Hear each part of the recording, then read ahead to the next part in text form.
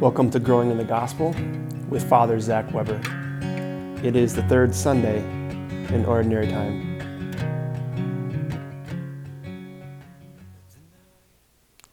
Well, welcome to Growing in the Gospel. This is Father Zach, and it's a pleasure to be here with you.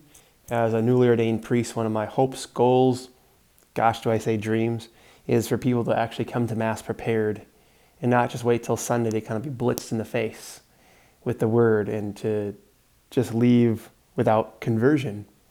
So through this podcast, we like to look at the Gospels, come prepared. All of our arrows in our lives should point to the Sunday Mass, the holy sacrifice of the Mass, where we offer ourselves with Jesus on the paten and the chalice to be sanctified, to be divinized, and we allow the Word to transform our hearts, to become new again. And our Gospel reading this week is from Luke 1 through 4 and 4:14 through 21. So as always, pull out your Bibles, pull up some friends, and don't be afraid to invite some people. A little acronym I want to give you is the acronym of PI. P is for pray, I is for invite, and E is for encourage. Don't be afraid to pray, ask for some names, then just invite them and to encourage them to keep coming. And our gospel begins with, this week, from the Gospel of Luke. Since many have undertaken to compile a narrative of the events that have been fulfilled among us, just as those who were eyewitnesses from the beginning and ministers of the word have handed them down to us, I too have decided, after investigating everything accurately anew, to write it down in an orderly sequence for you, most excellent Theophilus, so that you may realize the certainty of the teachings you have received. Jesus returned to Galilee in the power of the Spirit, and news of him spread throughout the whole region. He taught in their synagogues and was praised by all. He came to Nazareth, where he had grown up, and went according to his custom into the synagogue on the Sabbath day. He stood up to read and was handed a scroll of the prophet Isaiah. He unrolled the scroll and found the passage where it was written, "The Spirit of the Lord is upon me, because he has anointed me to bring glad tidings to the poor. He has sent me to proclaim liberty to captives and recovery of sight to the blind, and to let the oppressed go free, and to proclaim a year acceptable to the Lord." Rolling up the scroll, he handed it back to the attendant and sat down, and the eyes of all in the synagogue looked intently at him. He said to them, "Today, this scripture passage is fulfilled in your hearing." I could talk about this gospel reading for a long time, but that's not the way we're going to go with this. But when we look at this gospel reading, I think there's just a lot of things happening here that we need to really look at. Because Luke talks about being handed down the word, being handed down to him, and he investigated everything accurately and knew. And just take a second, because this is the opening lines, take a second. Have you ever taken time to investigate your faith? The ins and outs, the whys, the wheres, the whos, the whats. Because the Lord wants us to be knowledgeable about our faith and be able to defend the truth, especially the Catholic faith, which is founded upon the confession of Peter, and Jesus gave us everything. And we have so much to be grateful for as the sacraments, but to defend it is what we are called to do so that we can also hand it down to others. And then Jesus, in our opening line from chapter 4, says, Jesus returned to Galilee in the power of the Spirit, and news of him spread throughout the whole region. And he taught in their synagogues and was praised by all. And he announces what we call a Jubilee year. Now, a Jubilee year was something that happened every 50 years. And it's as a part of Israel's economic legislation.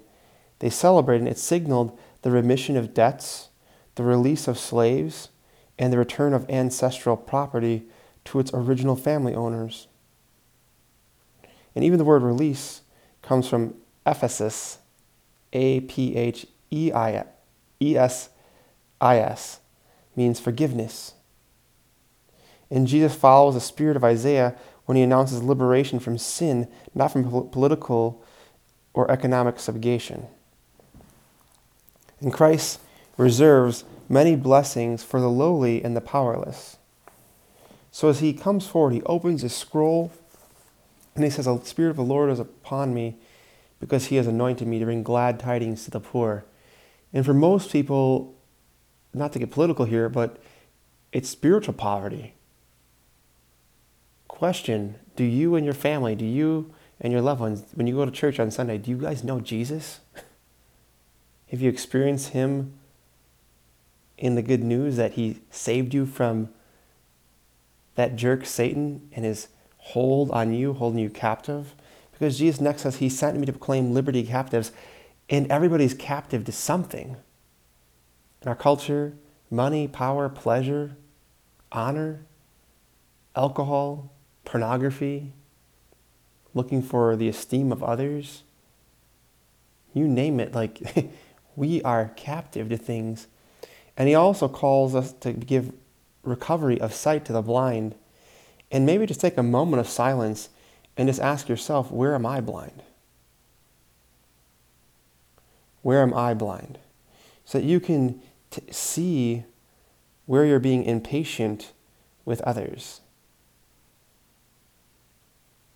So you can see where the Lord's calling you to grow.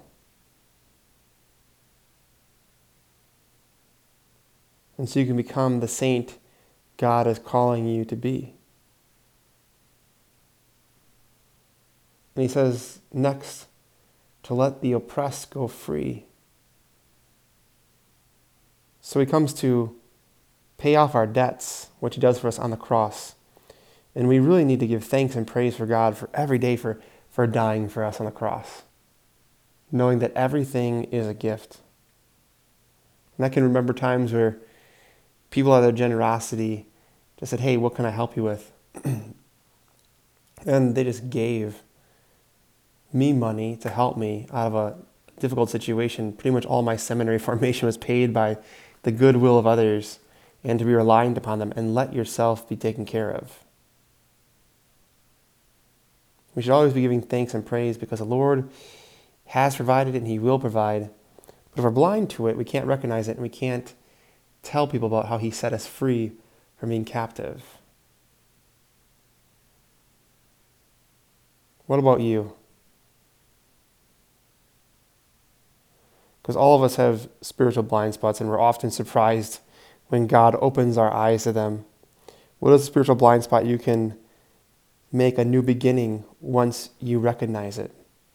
And are you not afraid to receive his mercy and confession this weekend, and to go and have the truth poured upon you?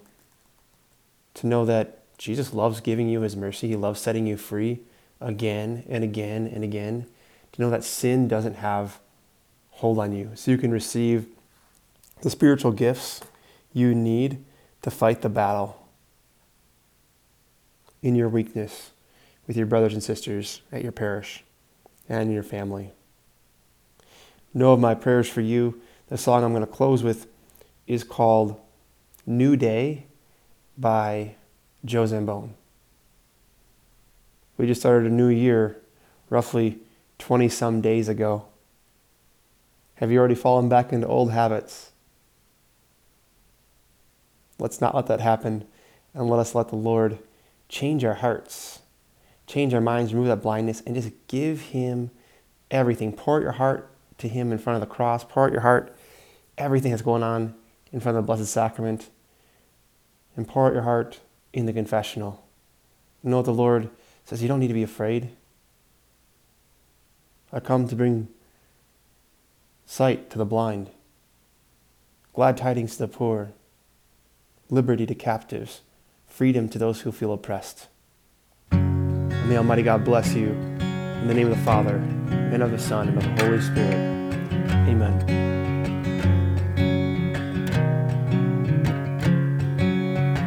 The night's shadows almost gone.